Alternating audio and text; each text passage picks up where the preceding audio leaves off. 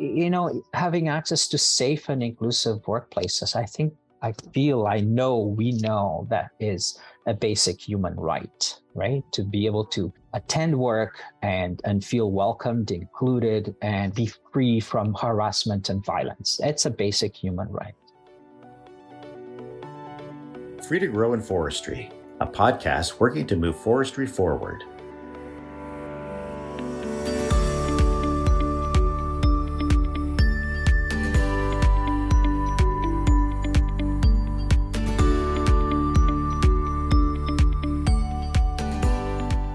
The Canadian Institute of Forestry and the Centre for Social Intelligence proudly present the Free to Grow in Forestry podcast. The Free to Grow in Forestry initiative was launched to create a diverse and inclusive workplace culture where all Canadians feel they belong. We believe strongly that inclusive cultures not only strengthen our Canadian forest sector economy, but also create resilient and healthy communities. This podcast seeks out guests from all aspects of the forest sector, from the C-suite to every part of the underrepresented communities, to open up the dialogue on issues of concern and points of view so that everyone has greater knowledge and understanding of each other. By unearthing these discussions, we hope to stimulate greater empathy and respect for all people, opening up the forest sector to be more welcoming and accepting of everyone. For our 16th episode, we are pleased to be joined by our host, Kelly Cooper, founder and CEO of the Centre for Social Intelligence, and our guest, Umberto Carollo, Executive Director at White Ribbon. As a gender-based violence specialist, Umberto discusses how we can prevent and end gender-based violence and discrimination, invest in equal human rights, and remove barriers to create change. This session was recorded live on October 19th, 2022.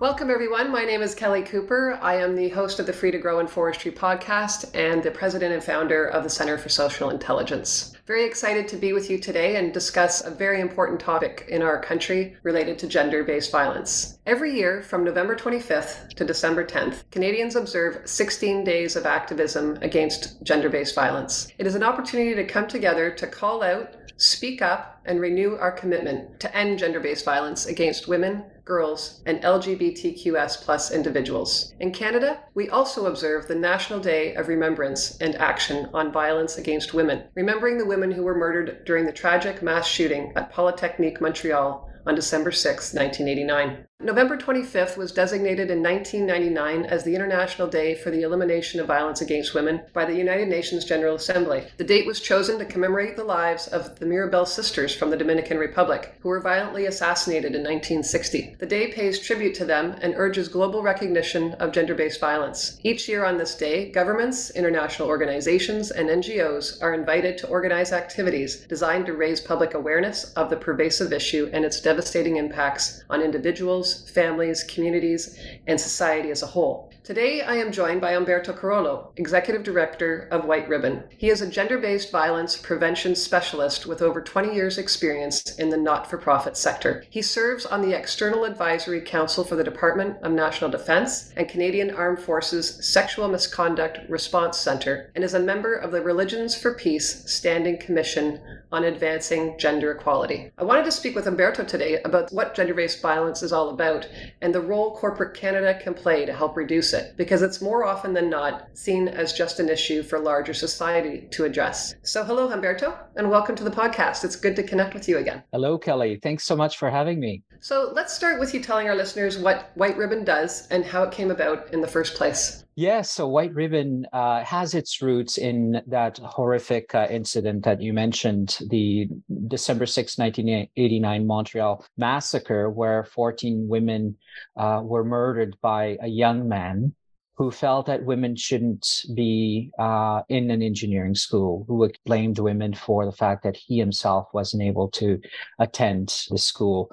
And it was tragic, a very tragic moment for Canada and for everyone around the world, really. And White Ribbon was created 2 years after that by a group of men who felt that men were largely absent from the dialogue, from the conversation that was taking place at that time. A conversation that was calling on Canadians to think about whether that tragic incident was just another incident of mass shooting or whether it was symbolic or representative of the kind of inequalities, gender inequalities that exist in Canadian society and around the world. So White Ribbon was created as a way for men to step forward and to support the feminist movement, to support women leaders and women's organizations who had been at the forefront of this work. And they created the White Ribbon as a symbol and a pledge for men to never commit, condone, or remain silent about all forms of gender-based violence. So that's how the organization was started, as a grassroots movement. And really the intention of that group of men was for men anywhere, anyone, anywhere and everywhere,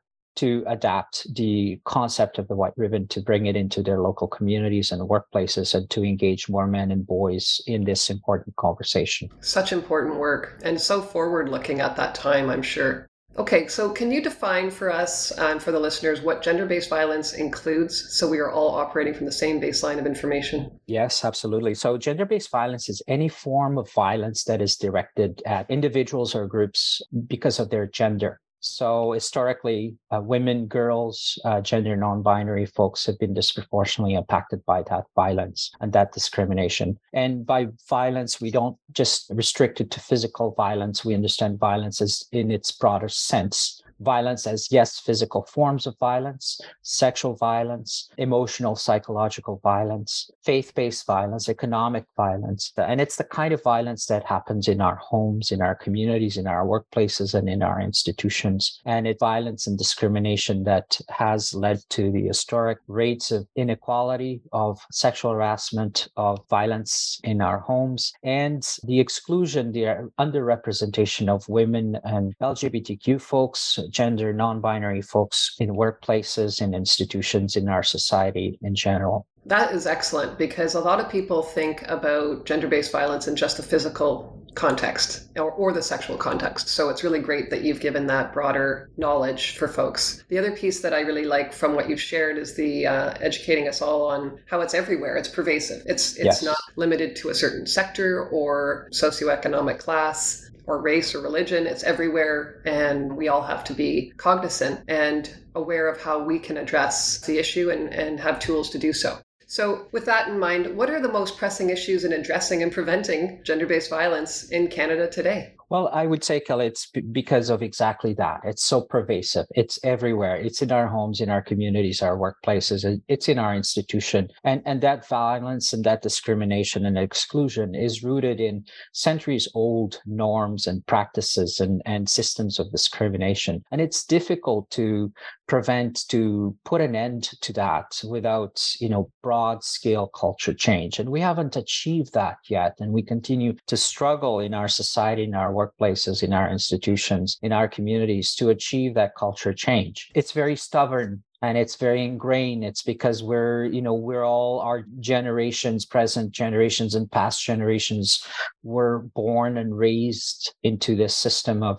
discrimination and violence. So we need to get down to its roots, and we need to remove the barriers. We need to rethink and shift those cultures and those systems that lead to the continuation of this violence. And we need to do that at various levels, from the individual change of norms and beliefs and attitudes to the systems change and changing policies and changing practices and changing representation and leadership and so forth in our workplaces and in our institutions. And it's taking too long. Like, I'm impatient. Research shows that if we continue at the current pace, it's going to take us 200 years to achieve full equality and to remove that violence. So that, to me, is the most pressing issue. It's how entrenched this is, and how difficult it is to change around. And it's we're still lacking the leadership, the political will, the fortitude, and the bravery, the courage of institutions and workplaces to take this on head on and to see it as their responsibility.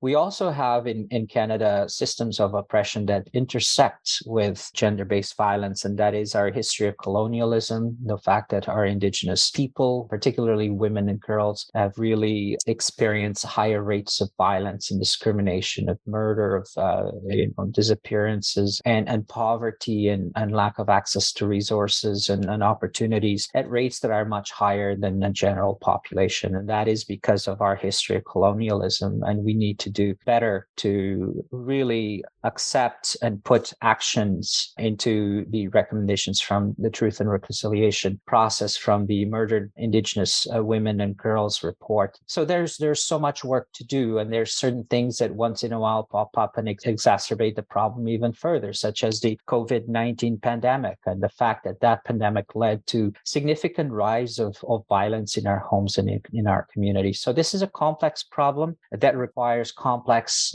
deep-rooted solutions, and it requires the right level of resources, but also it requires the willingness, the hearts and minds of everyone, everywhere, from fathers in their homes to male CEOs and from leaders in male-dominated sectors, from our political leaders, from our institutions, to have the courage and the bravery to put an end to this violence and discrimination once and for all. Yeah. So when we talk about having courage, people need, I guess, first start with awareness, as we always do with any topic like this, and getting people engaged. And then it's like, okay, now I know I have a role as a father or as a leader, but how do you actually put that into place? And how do you hold folks accountable? And how do you measure all that? Like, I guess there's measurement in terms of success of not having any issues, but I guess if you could expand on what your thinking is on how you actually put that into action and hold folks accountable. Yeah, well, if we think at it at an individual level, with the example that you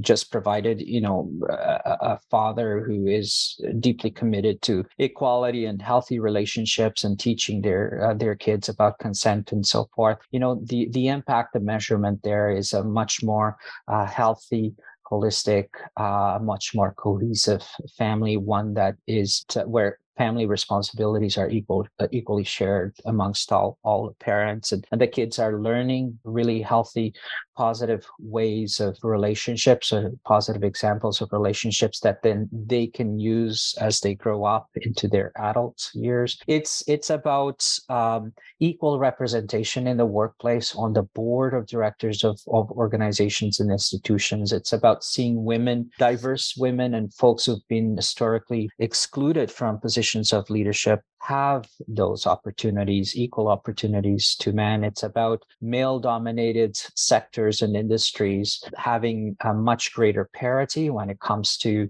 gender representations in their workplace and the representations of folks who've been excluded historically. It's about measuring the rates of sexual harassment and sexual violence and those incidents as they show up in the workplace. It's about tracking those incidents, reporting on them, and seeing an overall decrease in those over time. It's about women having access to safe and inclusive opportunities to step into our political institutions as leaders, as decision makers, as having equal seats at the table, and to be part of the planning, the implementation, the rollout of initiatives everywhere. It's about workplaces recognizing the importance of equality in terms of engaging their employees, in terms of measuring economic impact and productivity and safety in the workplace and diversity in the workplace. So those are all the different ways in which we can measure change.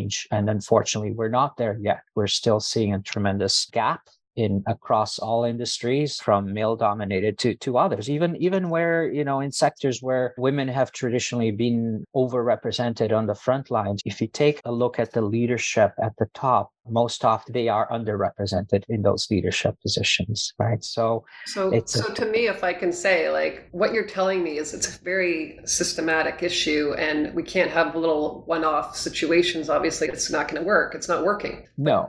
To me, when I listen to what you're saying, it comes down to people wanting to maintain power and control. And whether it's at the workplace and feeling uncomfortable with that erosion, or perhaps in the home, there's maybe a need for control on certain things. Like, how do you address that? Well, and that's by helping people understand that having power and control is not necessarily in their best interests either. So what does it mean for a father to have power and control in the workplace? It means working extra hours. It means having the burden of the decision making. It means having limited access to innovation and diverse thinking, and limited connections to the communities where that particular workplace is present, or sells products to, or engages in. It's about helping men understand that with great power and privilege also come responsibilities, and there comes costs as well to their own lives, because men are taught that they need to be the breadwinners, that they need to succeed at all costs. And so what does that mean for their engagements with their family, the time that they may not be able to spend with their children, and forming those early emotional strong bonds with their kids as they grow up, because they're dedicating all of their time to the workplace. It's about the impact of an unbalanced work life has on men as well. And again, men work at all costs. They're taught to be that way. That's what they're expected to be, because of those stereotypical and centuries old norms that tell us that we need to be out there being breadwinners. But what does that do to our mental health, to our ability to care for ourselves, to take time off for ourselves and for our families? What does it mean to go at all costs? What does it mean to be in the workplace, to show up in the workplace with only control and dominance as traits that it's okay for us to exhibit? What about the emotional needs, our vulnerabilities, how do we address or not address our stressors, our life stressors, our losses, our grief, our sadness? How do we do that in the workplace if we continue to promote those systems and that type of leadership where we as men are supposed to be in control of everything, to do all this decision making and to be the only ones at the table? Like it feels like unachievable. And so it's about helping men understand that this is not good for them either. It's certainly not good for the women and the folks who've been rejected from these privileged positions, from having access to advancement, and having access to safe and inclusive workplaces.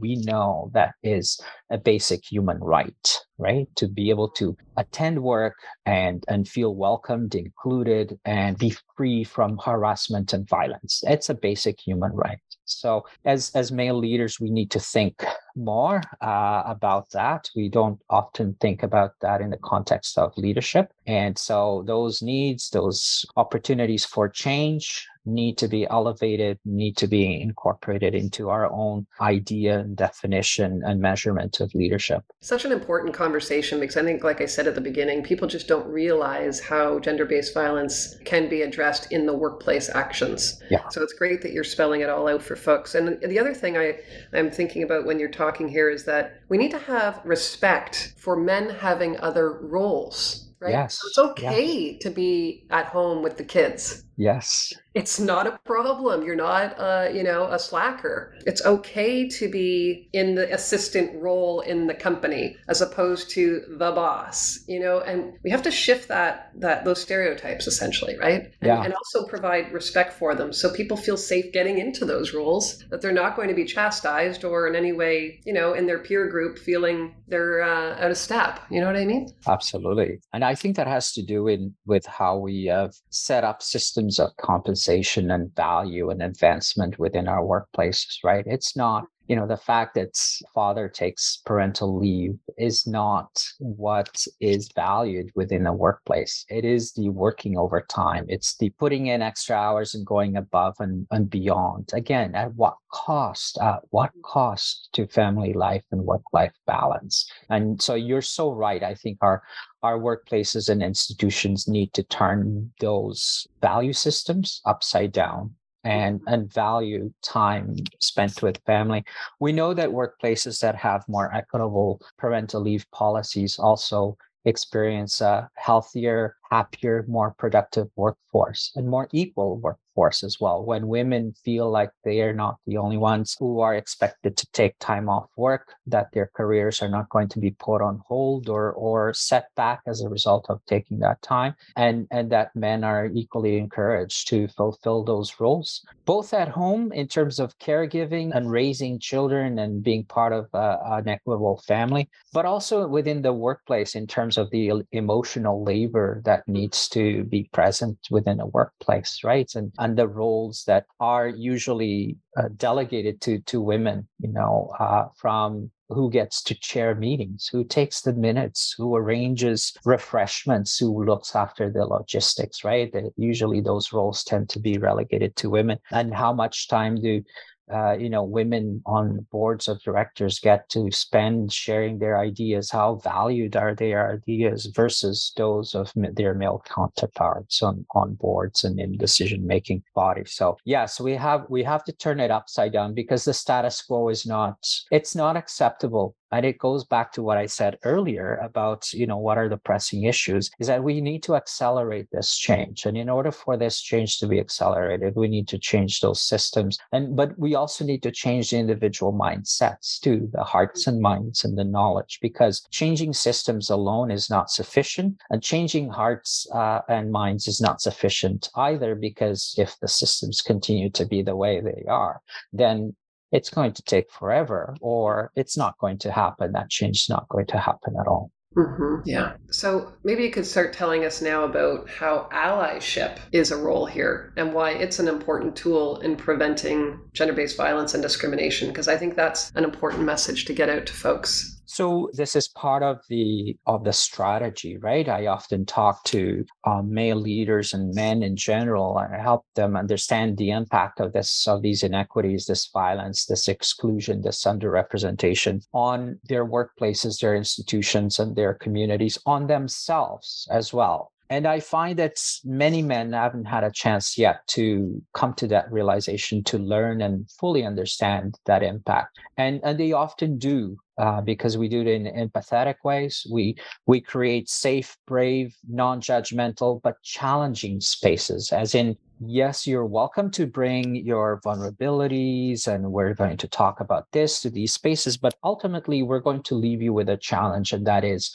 what will you do? What can you do to change this around? What is going to be your role moving forward? And we talk about allyship, as in, despite our backgrounds, despite our positions, or perhaps in spite of our positions as leaders, that we have an opportunity to be allies for change. So we talk about what that means to them as individuals, collectively, as leaders, as representatives of institutions or workplaces. And we go through those steps of allyship, which, range from personal accountability, making sure that our attitudes and our behaviors and our beliefs are in line with the kind of change that we need to see in the world. And then to support these, social movements and social justice and feminism and women's movements and women's leaders in moving these changes forward. It's not about us taking over. It's about us working side by side with women and folks who've been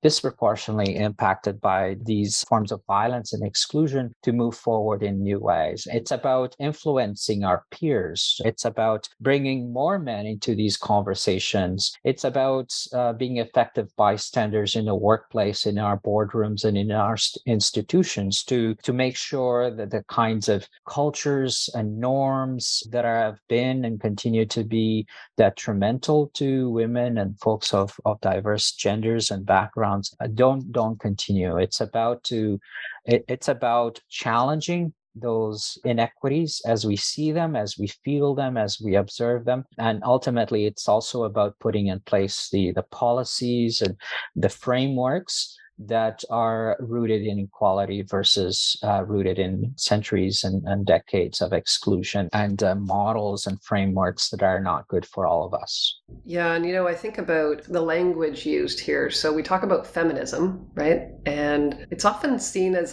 almost like an annoying word. I don't know what to say. Some people really don't have a positive view of it, let's put it that way. And I feel that language is an important part of explaining things to these male leaders so that they onboard it. There's a lot what I talk about in my book too. But like when I think about you, just hearing that feminism word, it caught my attention. I thought, what if you changed it to menism?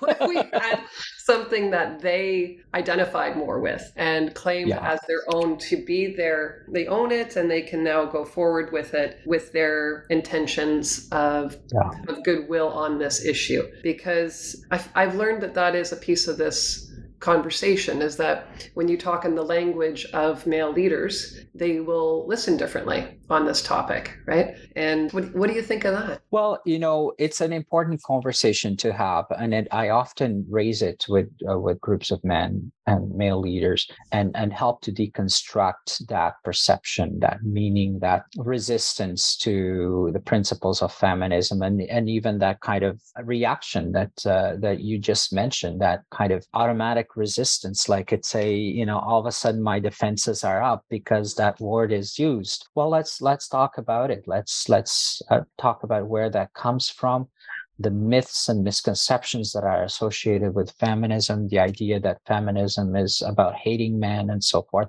We go through all of that. And again, we create that brave space where people can talk about what they've learned over time about feminism, their conceptions. And then we talk about what really is, what is it about, that it's about creating equal rights for everyone. It's about ending gender-based violence and discrimination. It's about creating equal societies. It's not about removing or taking away rights. It's about elevating rights for everybody and making sure that everybody has an equal stand and everybody has a chance to get to the finish line without any barriers or challenges along the way, at least challenges or barriers that are associated with their gender or their identities, right? And who cannot, be on board with those ideas? Like, if we are true leaders, then we want to adopt those ideals because they're good for us, they're good for our organizations, our communities, our homes, our families, and our institutions, and they're good for our future. So how can we stand in the way? How can we not support a movement that has tried for so long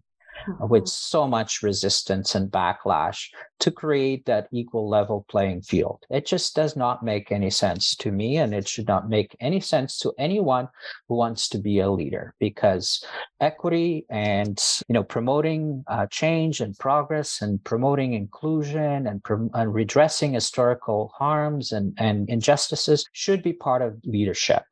And that's another call for change for workplaces and institutions, is to make sure that equity, including gender equality, is added to people's skill sets, and that is measured and monitored and reported on. What are leaders doing to promote gender equality and advance the rights and advance change to redress the historical exclusions of groups of individuals from the workplace? What are leaders doing? And I think boards of directors, HR departments should be paying really close attention to how job descriptions are set up, how compensation frameworks are developed, how performance evaluation is tracked and monitored and reported on, to make sure that these are areas that are included. They're important, they're crucial, I would say, for today's workplace. And if folks are not aligned with that kind of change, that kind of progress, then they're going to hold back their workplace. They're going to hold back their employees, and they're going to impact the bottom line of the organization. And they're not contributing to the kind of large scale and sustainable change that we need to see in our society around these issues. I think for folks too, again, it's the language. You talk about gender-based violence, people run away. They're like, it's not my job. why am I listening to I'm a corporate person. Why am I listening to this? They completely look at it as outside the corporate world. Yeah. It's because of that they are a corporate person that they should be paying attention and listening to this. Yeah. It's exactly that. But people don't realize how they have a role to play in corporate Canada and in forest companies. And it's easy to dismiss it and say that's for other people to sort out. That's a social entrepreneurial issue, or that's a not-for-profit or volunteer, group or something like that. And they don't recognize what they can do and how much impact they can have. I think that's the piece that really always irks me a little bit, is like, You have so much potential to make positive change. Why aren't you aware of that? But I respect too that they've got a lot of other things on their plate, but you can certainly broaden your scope of policies and messaging and make it much more inclusive of these ideas such that it's a safe space to come to work and a safe space to get support if needed, if you're dealing with stuff at home too, Yeah, for sure. And this is an important thing to have on their plate. It's just as equally important as the other pieces. So they have to find space to deal with it. And in some cases, it has to be prioritized. And it's interesting because corporations usually receive a wake-up call when there is a significant incident or series of incidents that come to the surface that all of a sudden is in the public eye. Mm-hmm. And all of a sudden there's no more choice for this company, for this corporation than to, go into crisis mode. And I find that so sad, because we know how to do this work. We've been advocating for that change for so long. Yet it's not until, someone is significantly harmed in the workplace, within the institution, for leaders to step forward. And in some cases, it's too late. Hockey Canada is an example. It lacked leadership, it lacked will, and everybody was asked to leave. It's too late. Well, they're a super signal for other companies now, organizations, Yeah, absolutely. So we have to get those guys who believe in ending this kind of culture to step forward and to be more vocal, more outspoken, and say, this is not my hockey. This is not my practice, not on my rink, not in my community. Mm-hmm. Right. And even within that context, there's, really great examples of change and a need for change. But we got to do things in different ways. Like, that's an area like sports and hockey and other hyper-masculine athletics. For too long, gender equality, gender-based violence was seen as like an outside issue. Well, it's not. It's always been an inside issue. It's just that it's been swept under the rug. Mm-hmm. What do you say to people who say it's going too fast? Well, I share back that stat that I mentioned earlier. According to, I think it's the World Bank, if we continue to move at the pace that we're moving today, it will take us another 2 centuries to achieve equality. Is that too fast? Oh no, I'm totally impatient, and I'm saying it's way overdue, and we can't afford it. We can't afford it. And I don't mean afford it just from a monetary perspective, from an ethical, moral, human rights perspective. We cannot afford to wait another 200 years for these changes to happen. It's not good for any of us.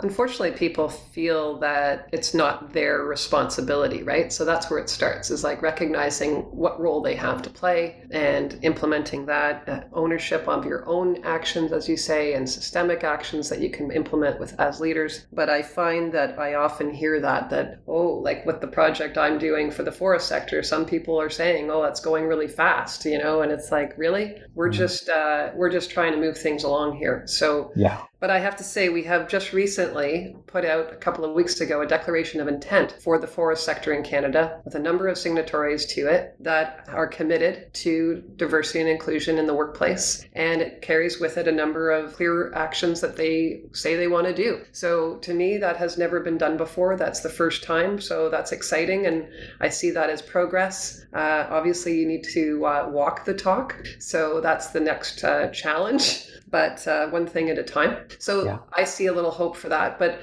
are you hopeful that we can achieve culture change in our lifetime so our workplaces and communities are truly gender equitable? I am hopeful, because I see those small changes as just the example that you gave, as examples of, in the forestry sector, seeing the forest beyond the trees, right? Or whatever that expression is. We can't just focus on like individual change. We got to focus on systemic change. We've got to look at the health of the bigger forest, not just of the individual tree. So, and we all have a role to play in that, of course. And the forestry sector has traditionally been a male-dominated sector. So for anyone that says or thinks that this is not an issue that they should be addressing, of course it is. Of course it is. Look in your own backyard. Look at, the diversity of your teams. Look at the rates of sexual harassment. Look at retention of women in roles and so much more. Look at your leadership boards, your board of directors. Look at the sector in general. And it's clear that everybody has to play a role. And the roles are diverse and multiple, and they need to be about individual change. They need to be about,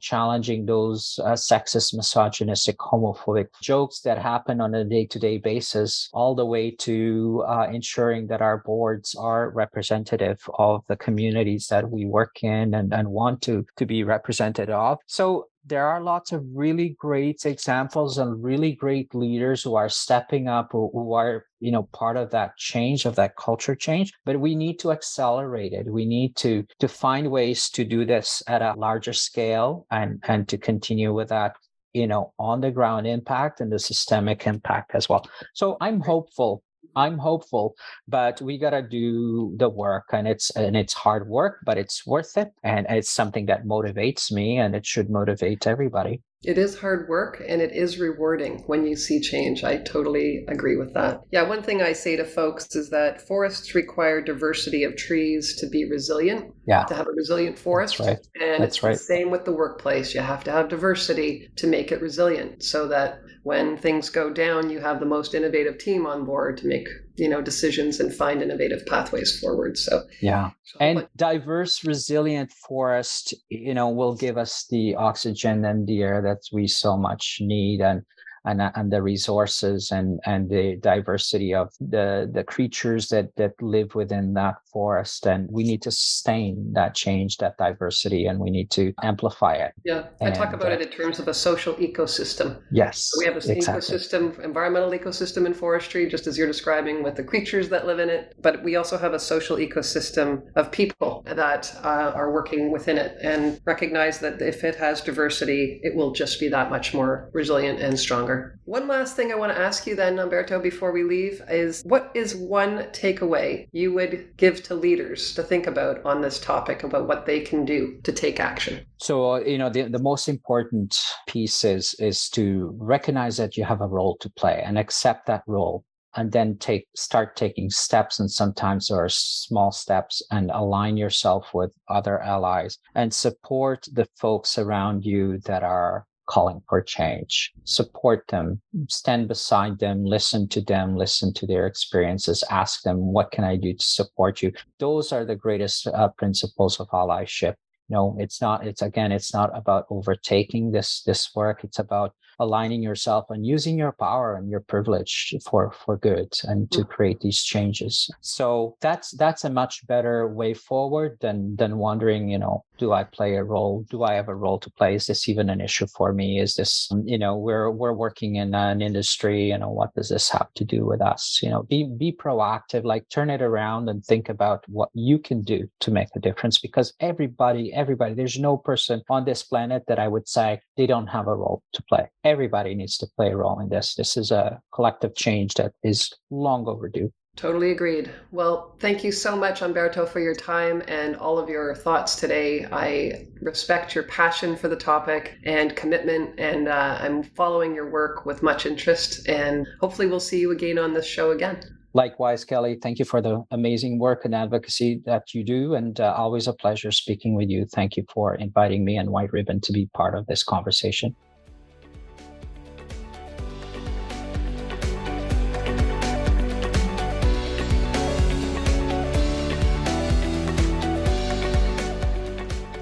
Gender, diversity, and inclusion are crucial to the advancement of a thriving and resilient forest sector. As we continue to grow and change, we all have a role to play in making our sector a place where everyone has the support they need to succeed and thrive. For more information on how you can take action and help make a difference, follow Free to Grow in Forestry on social media or visit us at www.freetogrowinforestry.ca. And if you have a story you think should be heard about an experience you have had or what you would like to see happen in the Canadian forest sector workforce, we'd love to hear from you. Please email us at info@freetogrowinforestry.ca. Together, we can move forestry forward.